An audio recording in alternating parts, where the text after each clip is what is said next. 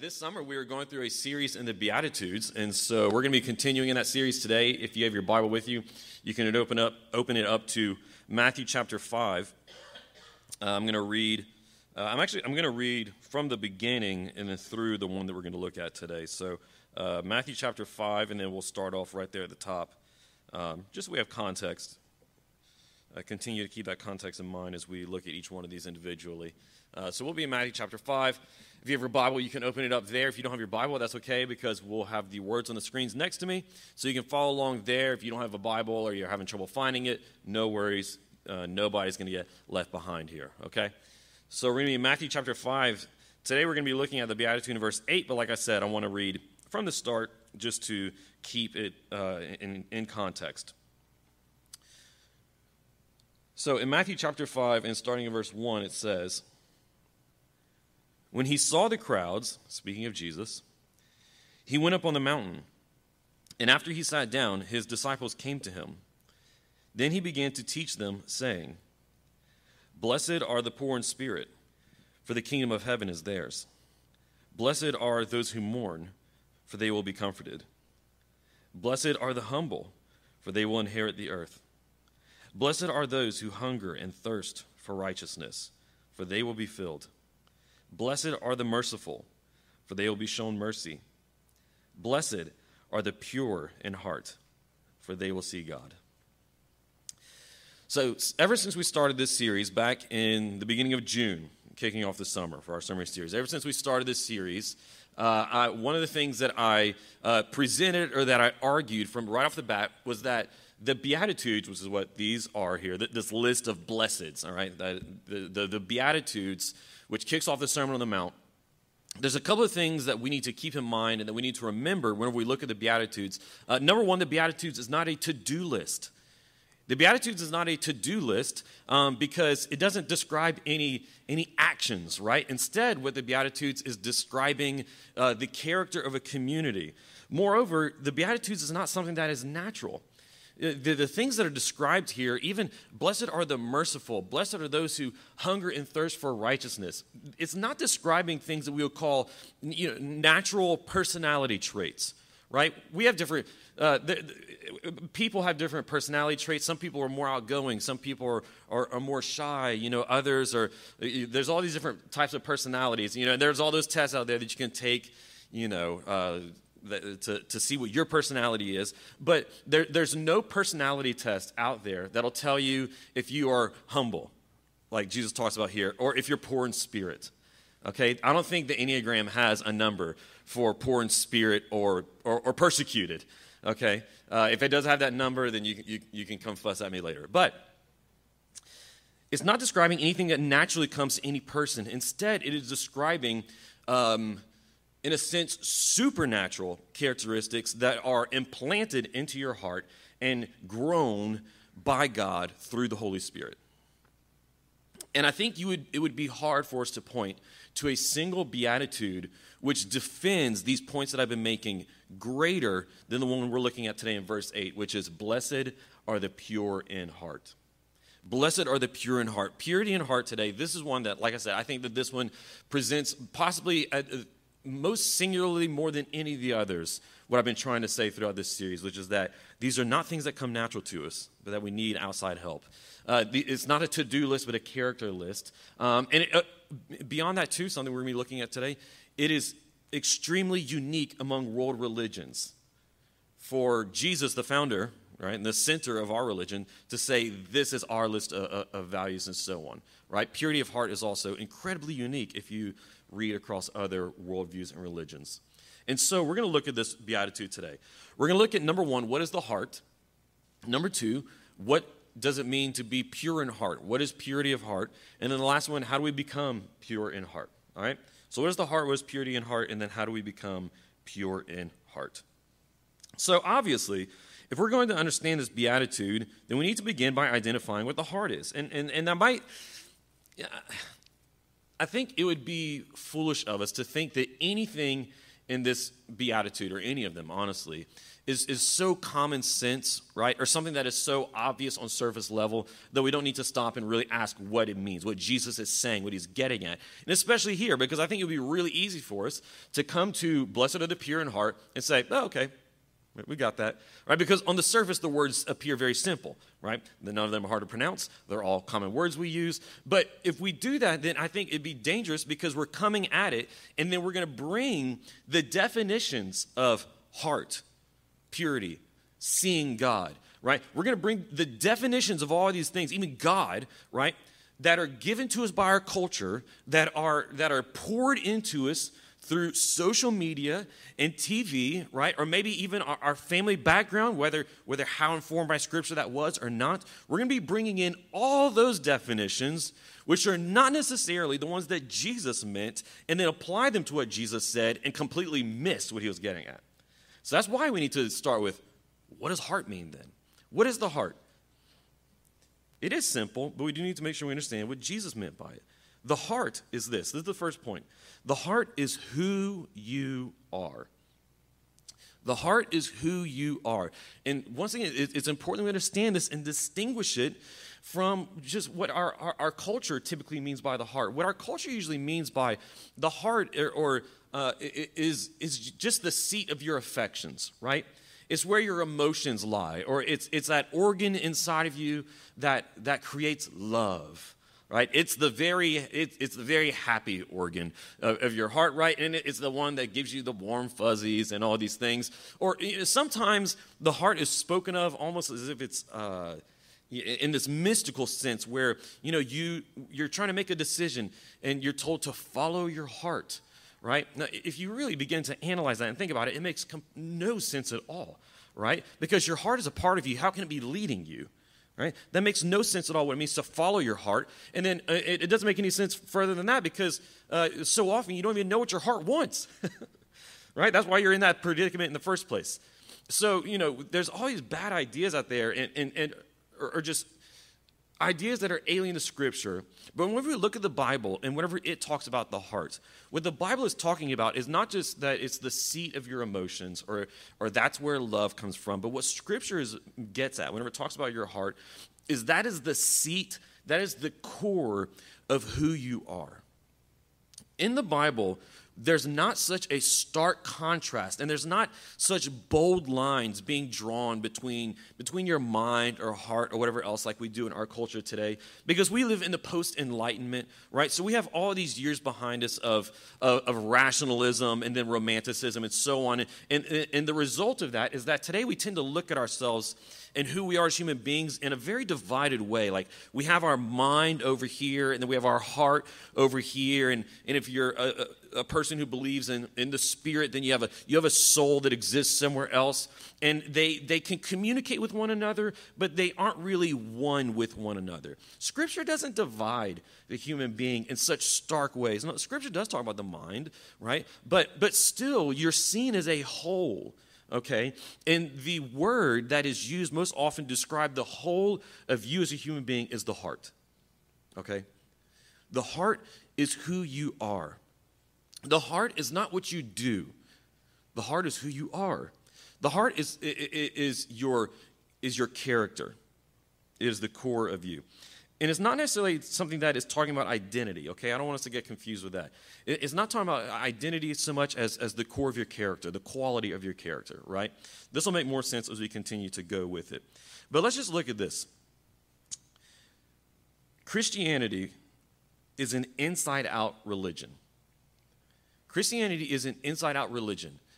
All the Beatitudes, but like I said, especially this one, are things that are focused on the core of our being. They're things that are focused on our character qualities, not that are focused on our actions and behaviors.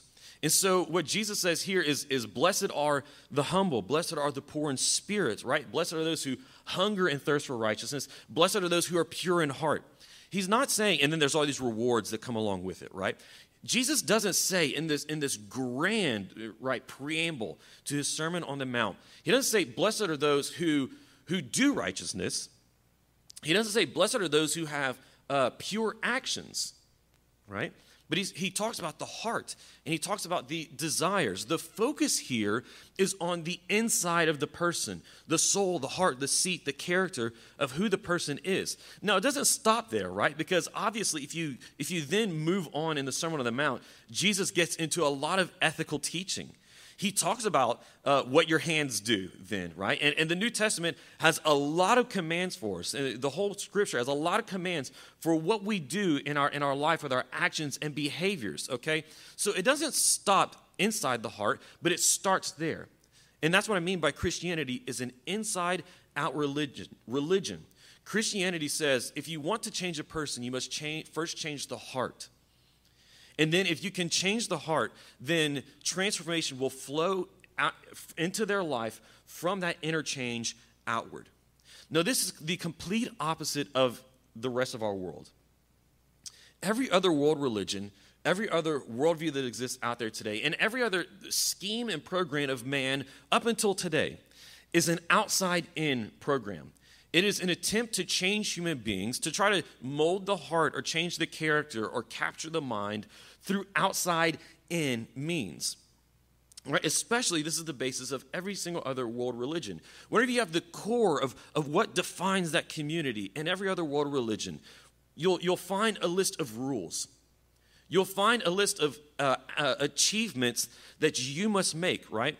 Whether this is the eightfold path of Buddhism, whether it is the 5 pillars of Islam, whether it is sacraments or whatever else it is, you're given a list of rules, and it is, here are the things that you need to do if you want to have the reward of being saved, if you want to have the reward of seeing God, right?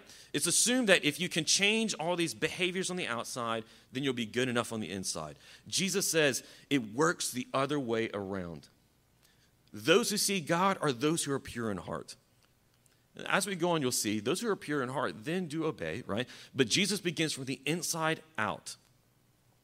And so here's what this means for our world today. What I've already pointed out before is that Christianity is unique for this inside-out dynamic. Christianity is completely unique for this inside-out dynamic. And what it is, it's a challenge to the rest of the world. It's a challenge to all other religions, worldviews, and philosophies of wisdom that exist out there. It says to the world, you believe you can change humanity. You believe that you can mold men and women. Well, good luck with your program. You see, here's the difference. I've used this analogy in the past before, so it might be familiar for some of you. Here's the difference. Every other worldview and religion comes to the person and looks at them like a tree. But there's a tree that is barren and that has no fruit on it, right? Whether that be, it has no flowers, it has no apples, oranges, whatever else on it. And so you can go up to that tree and you can take an apple and then you can nail it to that tree. And then you can take another apple and you can nail it again. And I mean, if you're doing that, why not then take a pear and nail it to the tree, and a potato and nail it to the tree, right? You can go to this tree and you can nail all of these different fruits upon it. And so from the outside, it looks like, wow, look at all the fruit that this tree is bearing. Look at how this tree is full of life. But just nailing apples or oranges, whatever else, to the tree is not transforming the inside of that tree.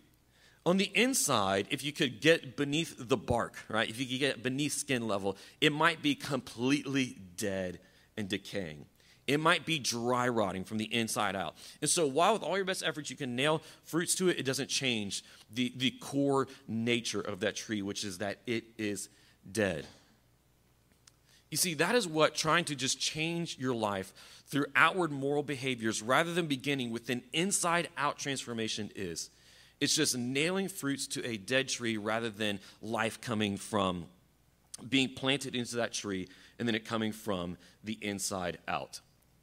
There's this magnificent book called The Divine Conspiracy written by a Christian philosopher named Dallas Willard. And at one point in the book, he goes through the Beatitudes and he spends a lot of time meditating on the Sermon on the Mount. And he points out this thing, this characteristic about the Sermon on the Mount, which is that he says, and especially this one, about being pure in heart. He says, you know what? You can have a person who is a stub of a human being, right? They have no arms, they have no hands, they have no legs, right? So if you would assume that if you have no arms or legs, you can't get into a lot of trouble, right? But so often we think that it's only our arms and legs that are the problem, The things that get us into trouble, the things that put us out of favor with God, that prevent us from being able to see God or worship him, go to heaven, breaking his law and so on.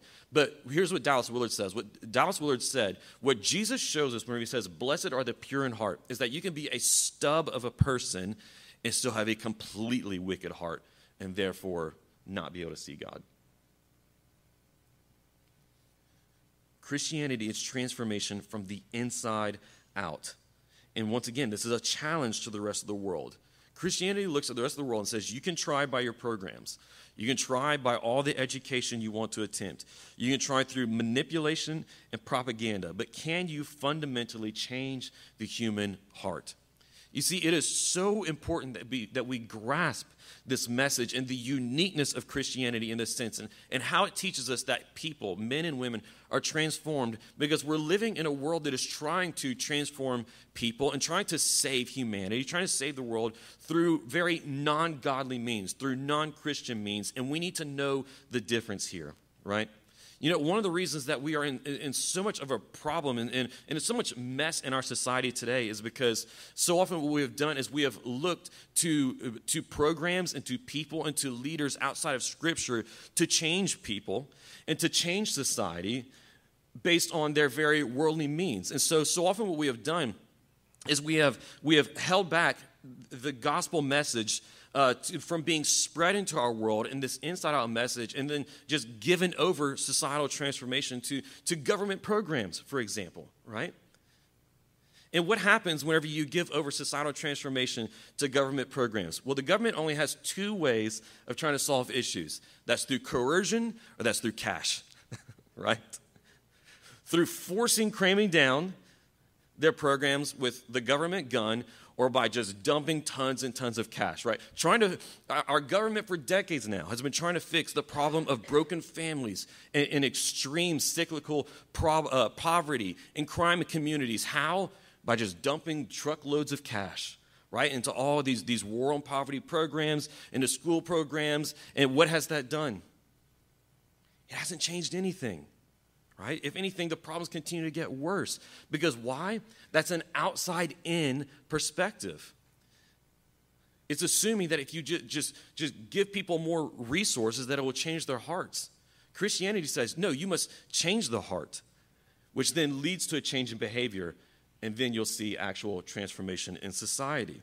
We so desperately need this message today. So, pure in heart, the heart is who you are. Jesus begins with this inside-out perspective.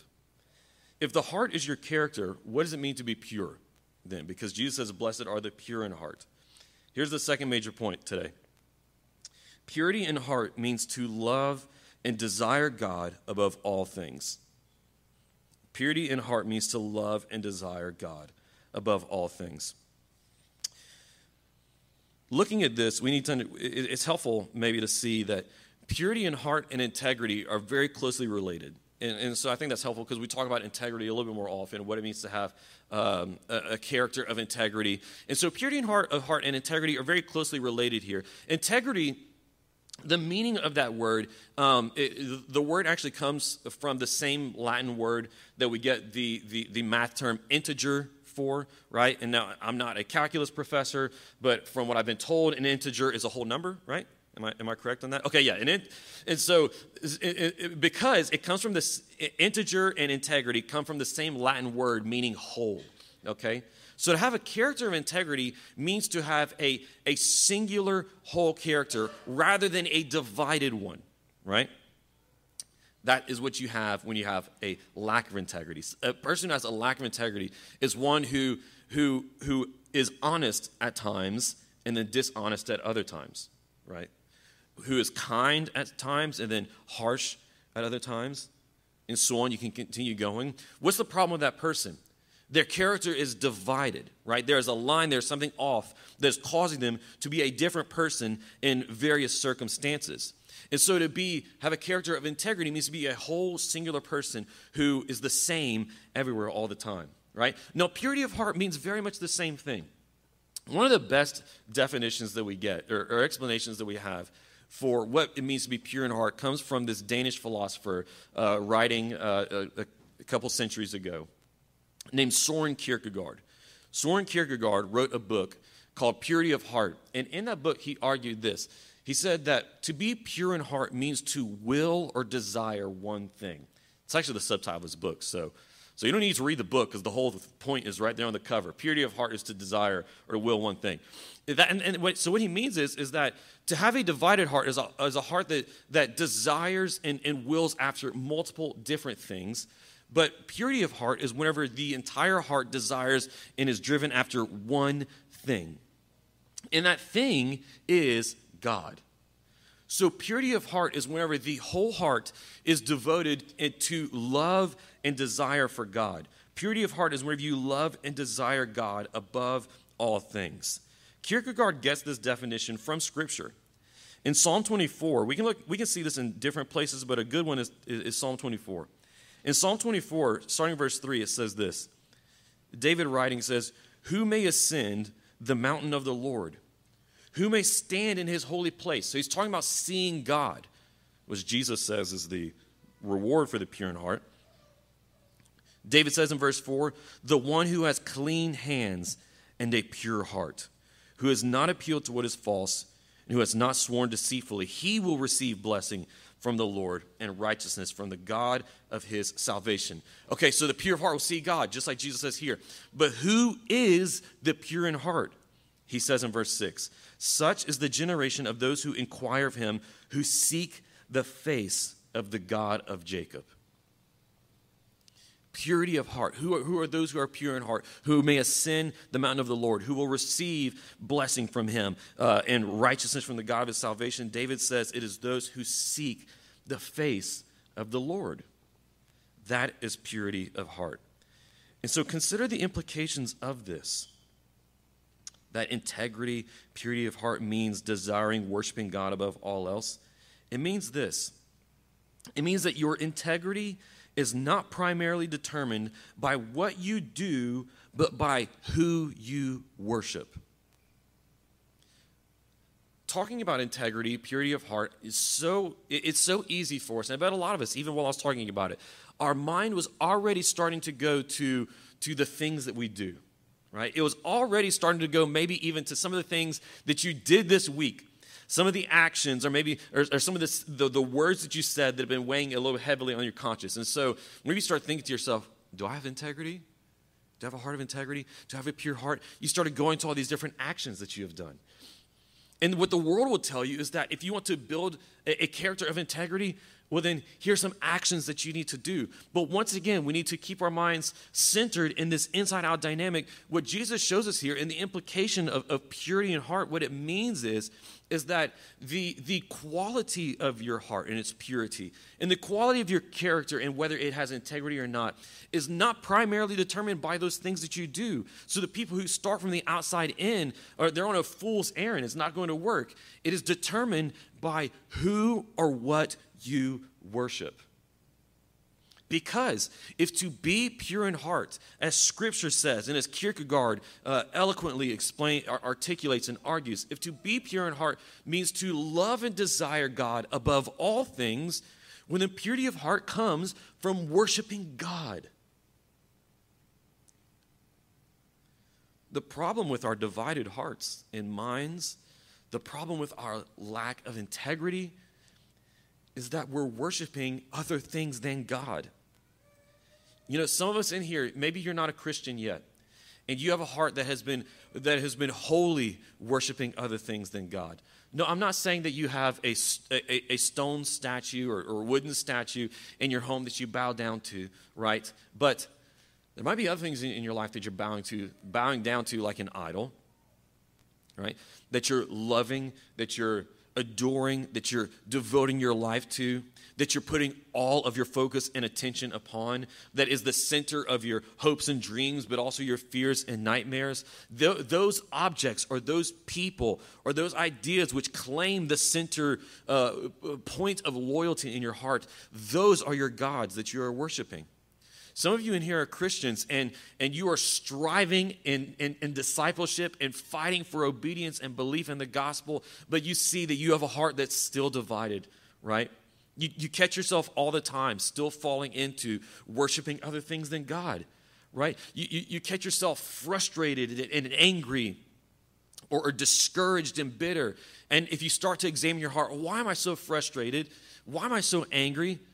Oh, maybe it's because I've been worshiping my idea for what my future should be rather than worshiping God and taking rest in whatever his future and calling is for me, right? Or maybe you start to see it in various other ways. Purity of heart means to worship God and to desire him alone. And all the problems in our life come from our hearts being divided and worshiping other things. Your integrity is not determined by what you do, but by who you worship. And then based off of who you worship, the things that you do will flow out of it. So you need to diagnose your heart, not by looking at just the things that you did this week, weighing the good and the bad. You need to diagnose your heart by asking, what do you love? What do you desire above all things? Whenever you are caught up in a daydream, what are those things or those people or those places that your mind tends to be drawn towards? Whenever you have a nightmare, what is it? What is the nightmare of your life, right? If you were to finish the statement, I could not live without blank, what would that be? What is the primary thing that your attention is being dominated by? You know, Kierkegaard in his book, whenever he writes about purity of heart, he spends several chapters talking about the various obstacles to purity in heart. And I think one of the most profound ones is this, that he talks about just simple distractions, the things that are taking our attention away from the mind contemplating and dwelling upon God in Scripture, right? So what is your attention being pulled away by? If you want to know what your heart is worshiping, is these kind of questions that you need to be asking yourself. And then you'll find what your heart is worshiping. Because your mouth might say God, it might say Jesus, but the reality of your heart might be different. What are you worshiping? Because you'll become what you worship. Now, some of us might be thinking to ourselves, you know, this all sounds good and fine and dandy. And for the individual Christian who wants to follow the gospel, this sounds good. But what good does it do for the world? Here's something that I want to draw from this point about purity of heart, which is that Christianity, if we understand this rightly and draw and flesh it out, Christianity is the hope of the world because of this verse here and what this verse means. Christianity is the hope of the world precisely because of what it says about purity of heart. What good does this do for the world? Well, here's what it does. Remember, the Beatitudes are describing simultaneously every Christian, but the whole Christian community. This is something I talked about in week 1, right? So the Beatitudes are not an a la carte menu. You can't say, I'll be this one, but I won't be this one, right? It's describing every Christian. So every Christian is supposed to be pure in heart. And this is describing the Christian community as a whole as well. So the Christian community is supposed to be a society of people, a subculture of people, right, that live in whatever culture they are in, who are, as a community, defined by purity of heart. Now, what kind of impact will they have on the world around them and on the society around them if you have a group of people living in the city who are pure in heart, which means that they worship God above all else? Some people might say, on the one hand, that it's basically a net neutral, that it makes them too heavenly minded for any earthly good, right? Now, but then there might be other kinds of people who say, well, no, it's actually a bad thing, because if they love God so much, well, then that might drive them to do things that are bad for the community, right? Because they've been radicalized by the religion. Now, here's the truth. Purity in heart means to love God above all else. But love in Scripture is defined. Unlike everywhere else in our culture today, love in Scripture is defined. Loving God means to obey His word. So if you're pure in heart, it means you love God above all things. And loving God above all things means that you will obey His word. To love God is to follow His law. It is to do the things that He tells us to do and to repent from the things that He tells us not to do, right? It is to obey His word. And guess what? Whenever we obey God's word, obeying His word includes loving our neighbor. Obeying his word includes seeing the great world-changing truth that comes from Genesis chapter 1, that every person is made in the image of God. Every person is made in the image of God with inherent dignity, worth, and value, and we are to love our neighbor as ourselves. Scripture commands that. But guess what? Once again, love is defined. And so, loving your neighbor as yourself, what does that mean? It means treating them as God's word tells us to, which means that we treat our neighbor with love and with justice. You see, what good can it do to have a whole community of people who are chasing after purity in heart and who are being made into a community which is pure in heart, loving God and worshiping him above all else? What good can that do for the world or for the city? It can do a lot. Because when you have a community of people who are being transformed, loving God more and more, obeying his word more and more, it means that they are then loving their neighbor more and more. They're willing to sacrificially pour themselves out for the sake of their city. They are willing to abandon all, to count worldly goods as rubbish in order to put everything they have into the mission to expand the message of the gospel, right? And to spread the healing that comes through Jesus Christ and the Holy Spirit into their neighborhoods and city around them. It means that they start loving their neighbors and treating them with justice, so that whenever we see injustice in the world around us, we don't sit by idly on the sidelines because we're too heavenly minded for any earthly good, but we engage with the injustice in the world, setting what is broken right, changing what is upside down, setting it right side up, because God's word tells us to. You see what I mean by Christianity being the hope of the world, and specifically how blessed are those who are pure in heart is just one of the examples of how Christianity is the hope of the world and the hope of the city. So, how do you become pure in heart then? Christianity is not a vacation.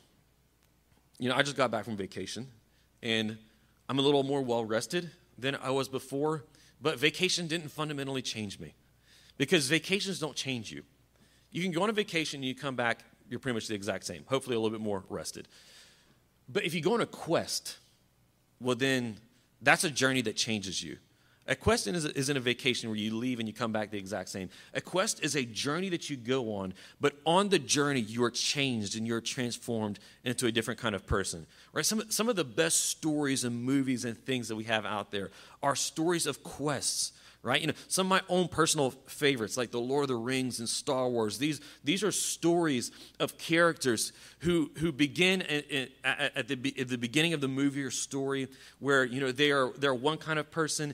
They go on this transforming journey, this great quest where they go through all kinds of trials and they go through all kinds of obstacles. But through the quest, they are changed so they come back into a different person, right?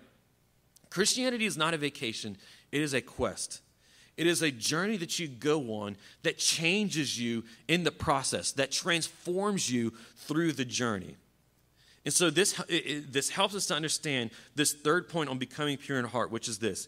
Becoming pure in heart is not about a destination, but a direction. Because a lot of us might be confused into leaving here today thinking, what's the goalpost that I need to reach for becoming pure in heart, right? Like, you know, Aaron, how many sins do I need to get out of my life before I finally reach that stage of pure in heart? You know, how many Christian books do I need to read per year before I'm considered pure in heart? All these different things, right? Like, what's the goalpost? What's the threshold? Look, the goalpost is in heaven. Whenever you die, your corrupt flesh decays in the ground. God saves you from corruption, and then one day gives you a new body. There's the goalpost, okay? There's nothing you're going to do in this life to reach that goalpost. What this life is about, once again, is a quest. It's a journey. Purity of heart is a direction. Purity of heart in this life and growing in purity of heart means that we set our sights, we take out our compass, and we point it towards true north, which is Jesus Christ himself, and then we walk in that direction. Sometimes you stumble. Sometimes you get distracted, right? And you start to veer away. And so what do? You repent and you go back and you go right on that direction again.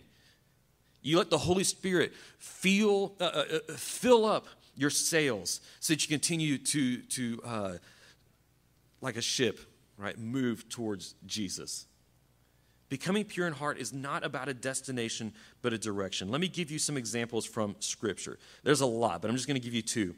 James chapter 4, verse 2 says this: "Draw near to God, and he will draw near to you. Cleanse your hands, you sinners, and purify your hearts, you men of double mind." So you can see here, especially in the second part of that verse there, he's talking about purity of heart. He's talking about those who are double-minded and need to be single-minded, right? That's integrity. He's talking about cleansing of the hands. Now, how does that happen? He says, by continuing on the journey, drawing near to God, right? He doesn't give you a goalpost there. He doesn't say you cleanse your hands once you do this. He says, draw near to God, and then that is how your hands are cleansed. That's how your heart is purified, right? In Hebrews chapter 12, verses 1 and 2, the author of Hebrews says, "Therefore, since we have such a large cloud of witnesses surrounding us, let us lay aside every hindrance and the sin that so easily ensnares us. Let us run with endurance the race that lies before us." You see the quest, the journey. But he says, keeping our eyes on Jesus, the pioneer and perfecter of our faith. That's the direction that we're running in. Christianity is a journey. It's a quest where knowing if you're on the right track or not is determined by the goalpost that you reach, but is determined by the direction that you're running in. Like it says in Hebrews, running with endurance with our eyes focused on Christ. This is what it means. This is purity of heart, and practically in our life, that's what it means. Jesus says that for the pure in heart, the reward is to see God.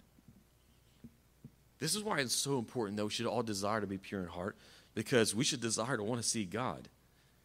Do you know how incredible it is that Jesus says that the reward for those who are pure in heart is that they'll see God? Do you know how amazing that is? Because here's the thing. I think we, especially in the modern church, in the American church, have tried to domesticate God. We have tried to domesticate God. We have made him small, right? We have made him a God who, whenever Scripture tells us that we ought to fear him, no one knows what that means today. No one understands what that means because it's incomprehensible to us today. Why we should fear God, because he has been so domesticated. He has been talked down so much. He's been turned into just a fuzzy lubby-dubby in the sky, rather than the God that the angels fall down before. Rather than the God who is so holy and is so majestic and who is eternal in his glory. The God who burns with an eternal wrath against sin, against all which is not holy, and against all which destroys his beloved creation and which kills the life that he has made. Right? But then the God who is eternal in his love and in his grace, whose heart breaks over the condition of his world. We have domesticated God and forgotten just how incredible and awesome he is. Remember the story of Moses on the mountain, whenever he is receiving the tablets of the 10 Commandments. He's receiving the 10 Commandments, and he says to God, he says, "Let me see your glory, God." You see, now in the American church, God would have said, "Of course, Moses, right? You know, here I am, Moses." That's not what he says. He says, "Moses, that would kill you. I cannot let you see my glory." He says, "But instead, I'll hide you in a rock, and then I'll pass by, and you'll get to see the backside of my glory." Right? What does that mean? Who knows, right? It means something along the lines of he protected Moses from witnessing the full amount of his glory. He gave him a preview. He gave him a little snippet, a dimmed view of his glory, right? But even that much caused Moses, so that whenever he descended down from the mountain back to the nation of Israel that was at the bottom, just that little bit that he got to saw had such an impact on him. It says he came down from the mountain glowing in appearance. Right? Just that little bit of glory being exposed upon a human being transformed him. But Jesus says, blessed are the pure in heart, for they will see God. How? If Moses was going to be killed by seeing God, how are we going to be able to see God? Here's the thing. There's only one human being who ever achieved purity of heart on earth, and that was Jesus. He's the only person who was ever pure in heart on earth, who loved and desired God the Father above all things, and who displayed that love for God in his perfect obedience to him. His reward should have been seeing his Father in his glory. But the only person who ever lived who perfectly achieved purity of heart, rather than receiving the reward of seeing God, received the condemnation of the cross. His destination was not the glory, but it was the cross. Because he went to the cross and he died the death that we deserve to die. He took on the punishment for himself. That holy, eternal wrath of God that burns against sin. That you and I, because of our divided hearts and minds, because of our idolatrous worship, and because of our disobedience to God's law, that wrath that we deserve, Jesus absorbed upon himself. He took on himself. He swallowed up in his own death. So that in Jesus Christ, swallowing up the death, taking the verdict upon himself that should have been ours, there might be grace for those of us who are not pure in heart. There's grace for us so that God might bless us with the mercy of his love, of being in relationship with him, and then even more so that he might take out that old, divided, dead, corrupt heart and then put in a new one. David in Psalm 51 verse 10 cried out to the Lord. He said, create in me a pure heart, O God.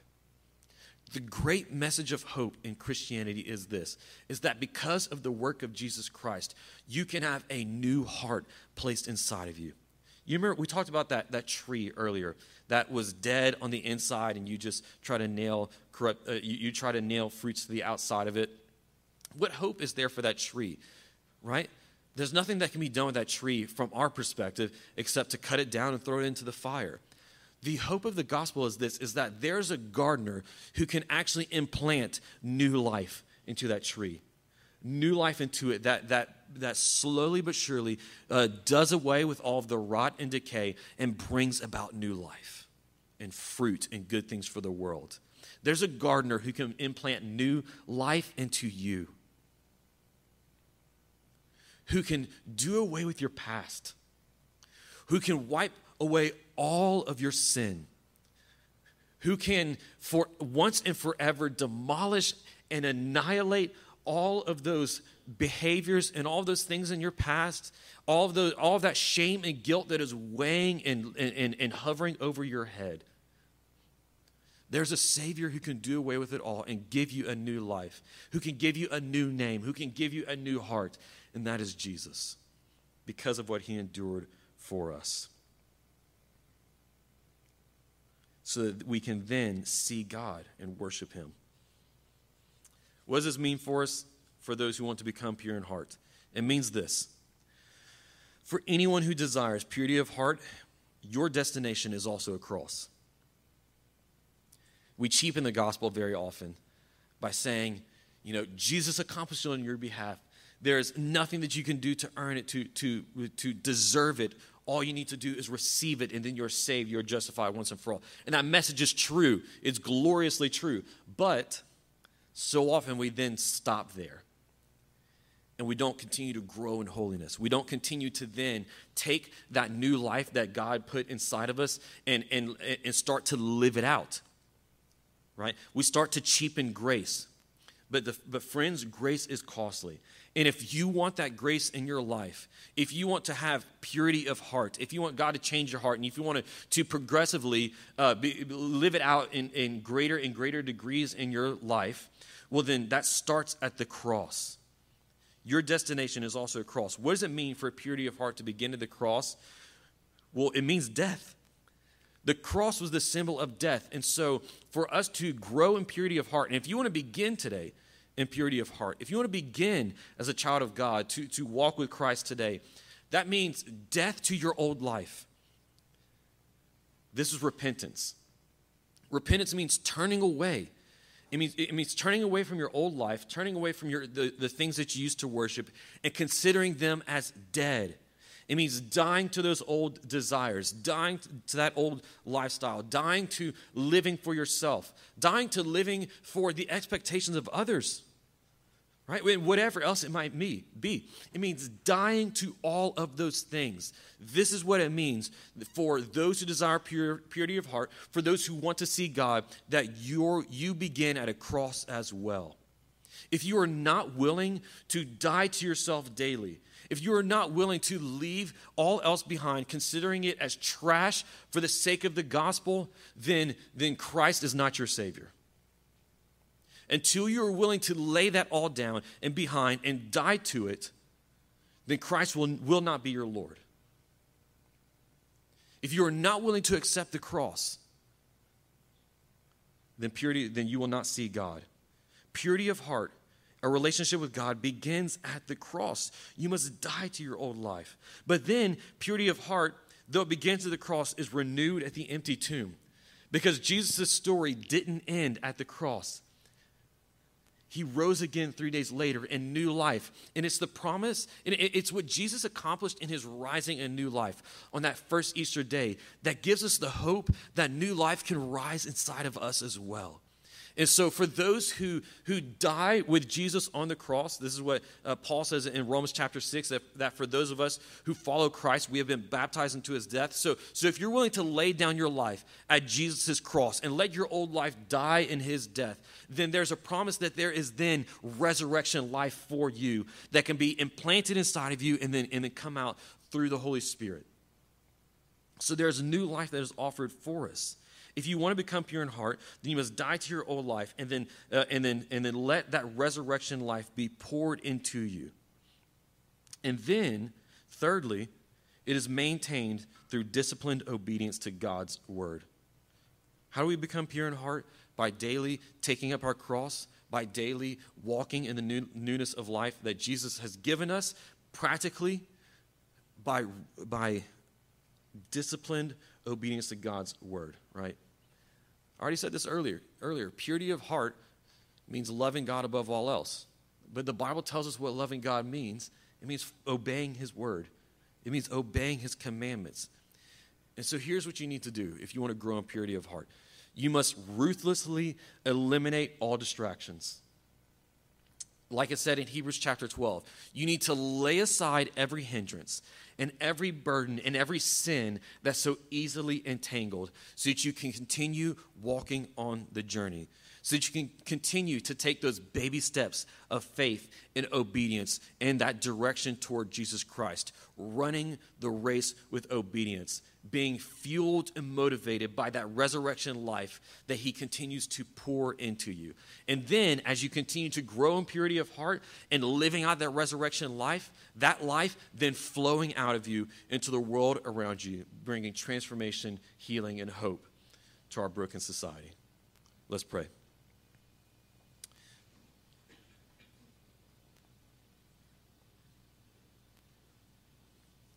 Lord, it's so tempting to try to begin with saying, what do I need to do? What do I need to accomplish? What are the goalposts that I need to reach? Lord, holding control in our hands. Rather than relinquishing control, rather than letting go and throwing ourselves down before the cross.